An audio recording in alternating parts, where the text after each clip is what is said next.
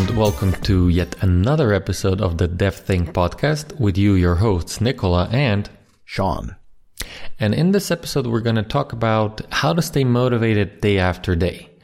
And so here's the thing, you kind of like set some goal in your head of what you want to achieve, and you started working at it, and for the first week it goes well, but then you sort of like start losing the momentum and you don't kind of like feel for it anymore. So what do you do then? What would you say, Sean?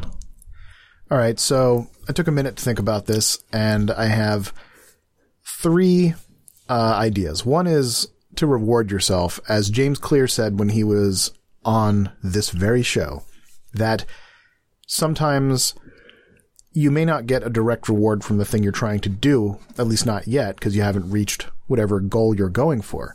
So you reward yourself with a little treat, something that you'd like to do or whatever. And the important thing there, as he said, is make sure it's in line with your goals. I think his example was, if you go to the gym, you don't reward yourself with ice cream because it's counter to what you're trying to do. But if you go to the gym, you reward yourself with some other physical activity you enjoy, like I think you said, a hot bath. And so that's a good thing. It kind of reinforces the behavior, right? And if you reinforce the behavior enough, it'll become automatic and you won't need a reward. It'll just become part of who you are. Another is to measure, because if you're trying to do something, maybe swim a little faster or lose weight or read more or whatever it is, it's really easy to underestimate the progress you're making. So measure how many minutes you read or how many pages you read, or measure how long it takes you to swim 10 laps, or, take your weight every week or every day. I mean, I don't want to get into the whole idea of the debate on whether you should weigh yourself daily or not when you're trying to lose weight, but you'll see there's progress. Even if it's very small, if it's more than zero, you're good.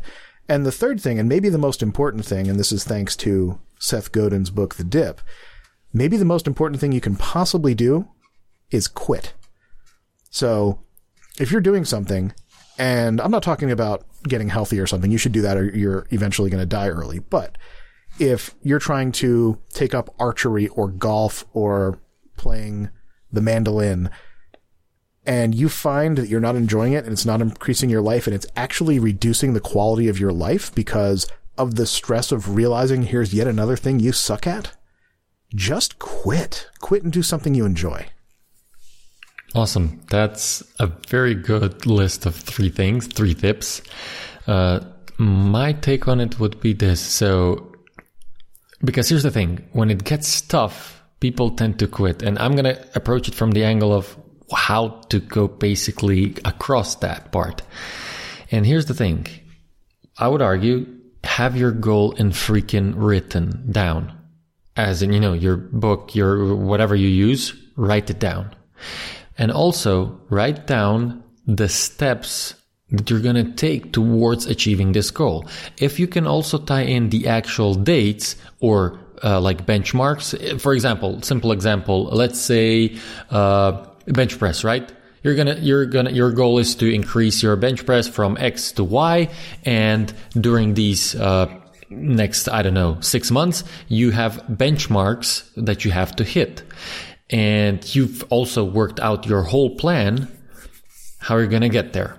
So what would help in my, actually, if you do this, you're on a very good trajectory to actually achieving this.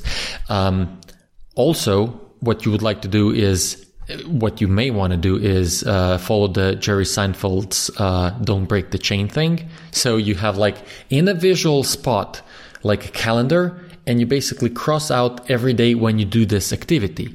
By seeing this chain, your only thing will be don't break the chain. And you will be motivated not by doing that, awful exercise that you have to do.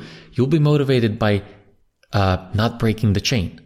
So, okay, what do I need to do to not break the chain? This. Awesome. Let me do it. So this could help. Also, what could help if you have this one general goal, like a very long-term goal. This goes a bit into that woo-woo BS, as I like to call it. But if you write your goal daily, it is gonna become a part of your subconscious, And we all know that our subconscious is the majority of the time that works in our heads, quote unquote, and this is like a very abbreviated way of explaining it. But if you kind of like engrave this goal in your subconscious, it's going to work while you sleep, while you are, doing something else. And if you repeat this every day, they actually go in and say, don't repeat it, just like every day. Repeat it throughout the day multiple times. Have it in your,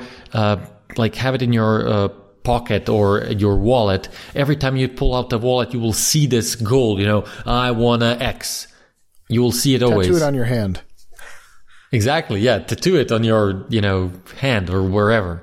So these are like few simple, I would say, tips in order to stay motivated, right? Or actually one more, make it public. Like, commit to somebody's social media nowadays. I'm not so sold on that part, but, promise to your significant other, promise to your, whoever will hold you accountable for whatever it is that you want to achieve. And supposedly because we're social animals, quote unquote, we tend to be pushed by that. We don't want to let this other person down, So these tips may help. Yeah, so you said something that's very important, and we definitely need to make sure people think a lot about it, and that is just simply not just having a goal, but also having individually separate achievable steps. Like if I said, my goal is to make $1 million, that's worthless because a year from now, I'm going to still wish I had $1 million. You could be more specific and say, I want to earn $1 million from writing and publishing a book. That's still not good enough because how do you do that? Well, you're like, okay, I'm going to write every day. Okay, still not good enough. You need to break it down even more. Figure out what you want to write. Who is your target audience? Create characters. Give each of these characters a name. Decide whether you're going to try to self-publish or whether you're going to try to find an agent. If you're going to find an agent, you need to actually write up your outline, your book proposal, send it to agents, and try to get representation. There should always be the list from now to that $1 million of tangible, specific, achievable things you can do. Things that you can measure and check off on a checklist, not just, I'm going to write a novel. So, and I'm just using a novel as an example because I'm reading a book right now with a bunch of authors giving advice to people who are trying to become authors and how they made it or what they recommend. And it's been an interest of mine. The book On Writing by Stephen King, I also love, and I highly, highly recommend it, even if you don't want to be a writer, because, again, a lot of these things are universal ideas. And so if you have a goal and you're trying to achieve it, it is very likely that unless you've done it before or have a mentor, you actually don't know what steps you need to take to get from here to there. And so you're always going to fail. And then you're going to feel like a failure, but you're not a failure. It's just that you were unprepared. So you got to make sure you're prepared.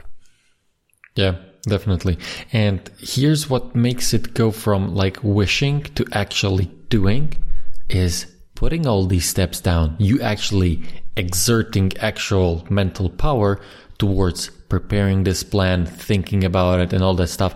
But let me tell you, from my opinion, why I think a lot of people don't do this at all. Like if you ask people, there was some like study that a lot of people don't even have goals, and let alone have them written down. And supposedly, statistically, those who wrote it down were way more probable to actually achieve them. But okay, let's put this aside.